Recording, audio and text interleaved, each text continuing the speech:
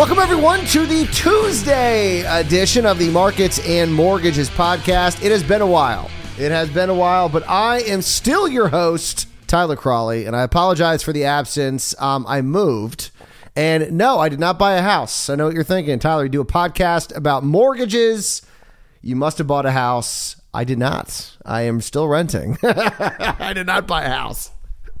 So I am in the other category, the renting category, but it's taken me a little longer than I thought to set up my studio, and it may even take longer to get the full aspect of it back. I want to bring video back, do some YouTube videos, do some live streaming, but I'm having some issues with the internet and the camera and everything else, things I did not necessarily plan for, so that will be a little more delayed. But the audio version, the podcast version of the show is back, and let's just jump straight into the news. The big story on Monday, well, there was actually a lot of big stories, but the first story that caught my eye on Monday morning was homebuilder confidence. That came out at 10 a.m., and not surprisingly, economists had projected this. Homebuilder confidence fell for the fourth month in a row in April. This according to the latest data from the National Association of Home Builders. So month over month, the NAHB Wells Fargo Market Index fell 2 points to 77, which is precisely what economists had projected was going to happen. And it should be noted, this is the fourth month in a row it's declined, and it's the lowest level since September 2021. Now, how does this compare to a year ago? Well, a year ago, down 5 points from where we were in April of 2021. And this month's decline, a big part of it. So for the last couple of months, the decline has been led by the next 6-month index. So kind of like what's going to be happening in the near future. This decline was the traffic of prospective buyers index, fell 6 points to 60. That's the lowest level we've seen since September 2021. Now, you're picking up on a pattern here. Good. Because that's kind of the theme for this report. A lot of this data is very similar to what was happening in September of 2021. Now, the present index fell 2 points to 85. This was the second month in a row that has declined by 2 points. And interestingly enough, the leader for why the index has been falling this whole year was actually up. The next 6-month index was actually up 3 points to 73 after a big 10-point drop in March. Now, looking at the regions, kind of interesting. So the West continues to hold the top spot despite a 7-point decline in April. They're now at 84, and this is the lowest reading since September of 2021. Now, the South actually was a close second. They had an index of 82, followed by the Northeast with an impressive jump. They were up 9 points to 74. And the Midwest saw a massive drop to 61, a 13-point drop to 61. So as I mentioned, a lot of data points in this April report seem to match data that was being reported in September of last year. And if you remember what was happening in September of 2021, slowdown. Well, a slowdown wasn't happening, but they were projecting that a slowdown was going to start at the end of the year. And so home builders, if you think about it, if you're a home builder and you think the housing market's going to be slowing, your confidence is going to start dropping. And so that is what we saw in September, which of course then we did see a slight slowdown at the end of the year. Unfortunately, soon after, things began ramping back up and we got the very hot housing market that we are currently seeing. But it seems to indicate, this data seems to indicate that rising rates are having their desired effect.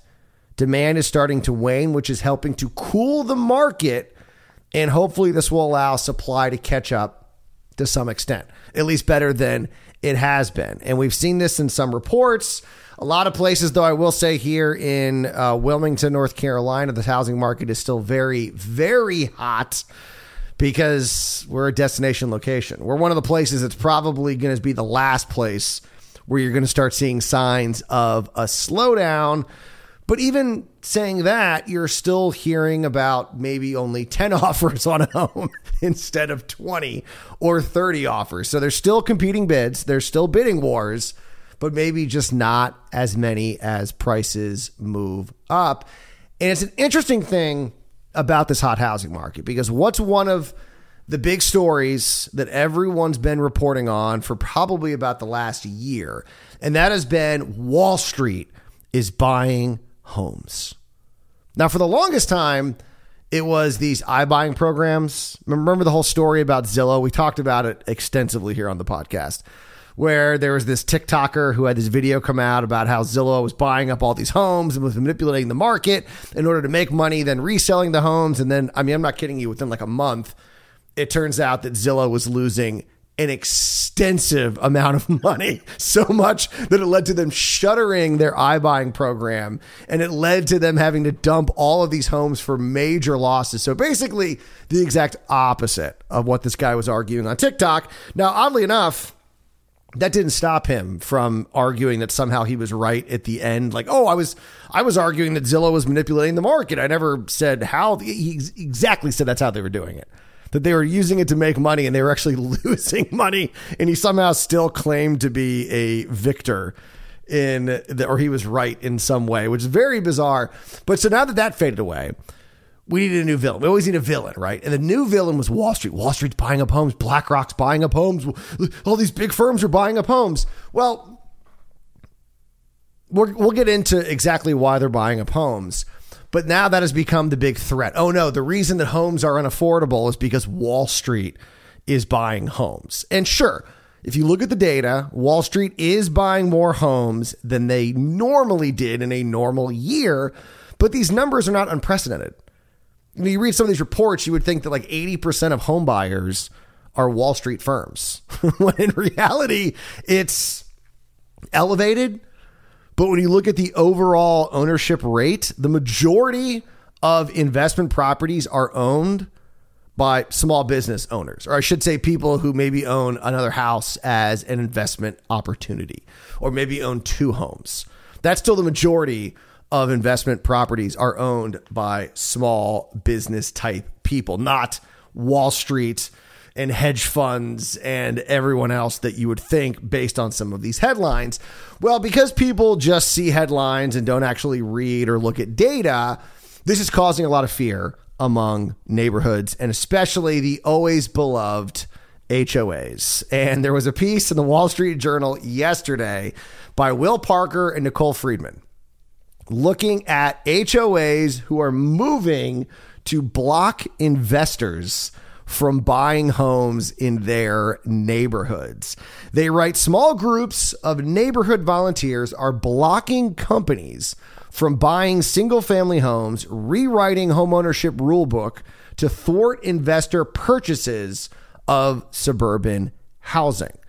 Now, one of the people they talked to is Chase Barrier, an HOA president in Walkertown, North Carolina, right here in North Kakalaki. He told the Journal, quote, they're coming in, talking about these companies, and they're basically bullying people out with cash offers. And that's true. Wall Street is able to do that. They don't have to get a mortgage. But there also are small-time investors that are doing the exact same thing. And so that's one of the things that was never really made clear. Are they against all investment properties or just the BlackRocks being the ones buying the homes and hedge funds buying the homes and Goldman Sachs or whoever it may be? Now, Barrier went on to say that he plans to whip up support this summer for new restrictions on HOA rules, saying, quote, we don't want a bunch of rentals. We paid money for houses to have families that are going to be there for years. And I think it's important to note that most of the time, these anti-investor activists claim that their concern is rooted in helping families afford to buy homes. So like, oh no, they're raising the prices of these homes and it's pricing people out, and that's so horrible and it's awful. However, if you ever read anything in depth like this Wall Street Journal piece, you'll actually find out the real reason. And it's simple: money. Parker and Friedman write in their piece that, quote, these associations now believe that the rise in home purchases by rental investors has led to a decline in property maintenance and made their neighborhoods less desirable.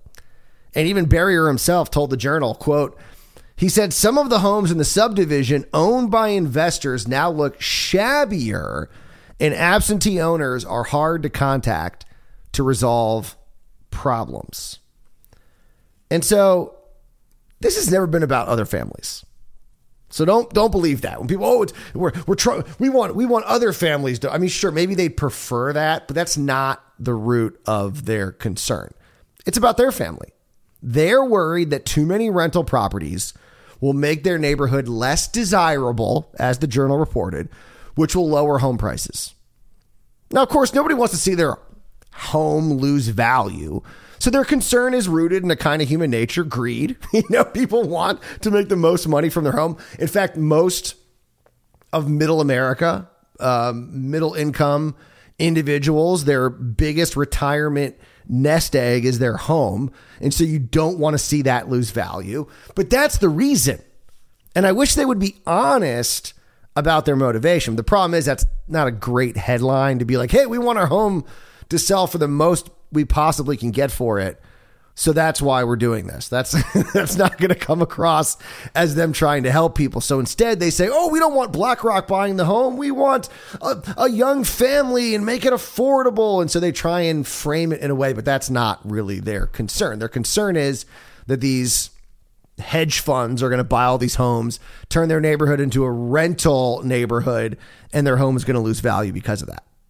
That's what they're concerned about. But here's what's kind of funny about it is that if you actually take their argument and extrapolate it, it doesn't really make any sense. Because if too many rentals make a neighborhood less desirable, investors will be cognizant of that and will then limit their investments to avoid the depreciation of their investment. I mean, they're not going to buy all these homes and then cause the homes to lose value, because that's one of the reasons why investors are buying these homes. I mean, sure, they get money from rent, they make money every month, but they also are hoping to have the asset gain in value. And so they don't want home prices to fall in that neighborhood. So they probably know what number of homes in an area can be rental. And so either that will mean they'll limit, or they're going to limit how many homes they're going to buy, or that'll stop new investors from coming in. And if the alternative is true, then if, let's say, rentals don't dissuade future buyers, so companies say, oh, it actually isn't hurting values at all, well, then their entire complaint is rendered untrue. So, I mean, the reality is that Wall Street only puts money in places where it's going to make money. It doesn't do it for any other reason. I know people watch a lot of movies and they think there's these alternative reasons why Wall Street does what it does, but they do it to make money. And so if the argument is that if too many big hedge funds buy homes in an area and there's too many rental units, that's going to hurt the price of those homes, which would then affect rent. Well, they're not going to do that. I mean, they're not. I mean, the reality is investors are piling money into real estate because, one, rents are going up and homes are appreciating at about a 20% clip right now. However, now that rates are into the fives, signs of a slowdown are beginning to form, as we just discussed. My guess, this is me, Tyler Crawley, is that by the time the HOAs get all of this figured out, all these new rules and everything to stop big time investors, they're already going to be moved on to a new investment. They're not even going to care. And what's going to be really funny is these HOAs that are putting in these very stringent, just overburdensome regulations. What they will accomplish is they're going to make their neighborhood less attractive to future buyers. Not like Wall Street. I mean, like regular people. They're going to go, look at these regulations. I'm not moving into this HOA. I'm not living here. So it's funny that they're actually probably going to end up doing more damage to their neighborhood by putting in these just crazy burdensome regulations than if they would just let the market work. Few rentals, Wall Street comes in. After a while, they're going to move on.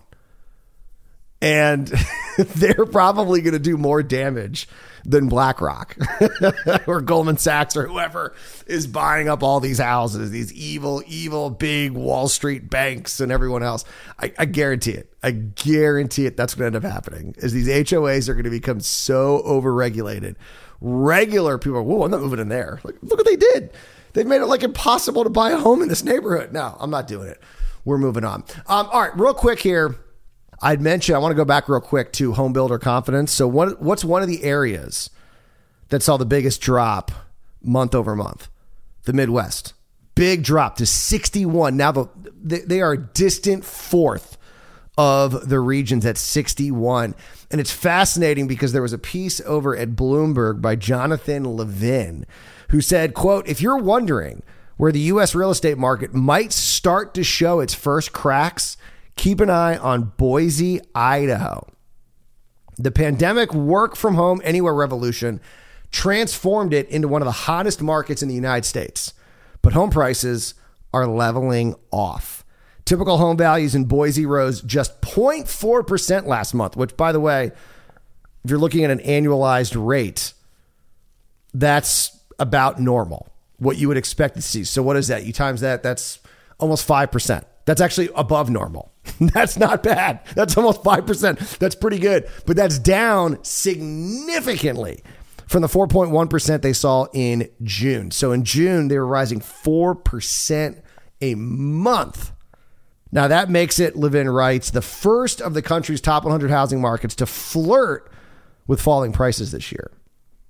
And it's also one of the places that's the least, I don't want to say desirable. I'm not, trying to crap on the Midwest, but I'm saying, people are going to want to be near the beach, down here in Wilmington, people are going to want to be near a big city.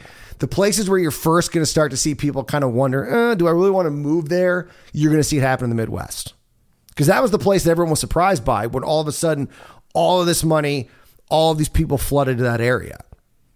Sure, here in Wilmington, it went crazy, but it's been crazy for a decade. And so, yeah, I think the place where you're going to see the biggest, I should say the biggest or most drastic change is the place where you're going to start seeing it pull back first. And so Levin is saying, look to Boise. And I would say that's pretty good arguments. I would agree. I would concur with Levin on this issue. All right, we got to go. It's good to be back, guys. I will see you tomorrow. Oh, and by the way, tomorrow we'll be talking about housing starts. That comes out earlier. I should say later today. I say earlier today. Does it get earlier today? When do I usually release this? 4 a.m. That comes out later today. And then we'll also talk about the New York Fed survey. That actually came out on Monday, but we didn't have time to get to it today. So we'll talk about it on tomorrow's pod. So you guys enjoy your Tuesday. We'll see you back here Wednesday morning for another edition of Markets and Mortgages. And as always, do not wait to buy real estate. You buy real estate and wait.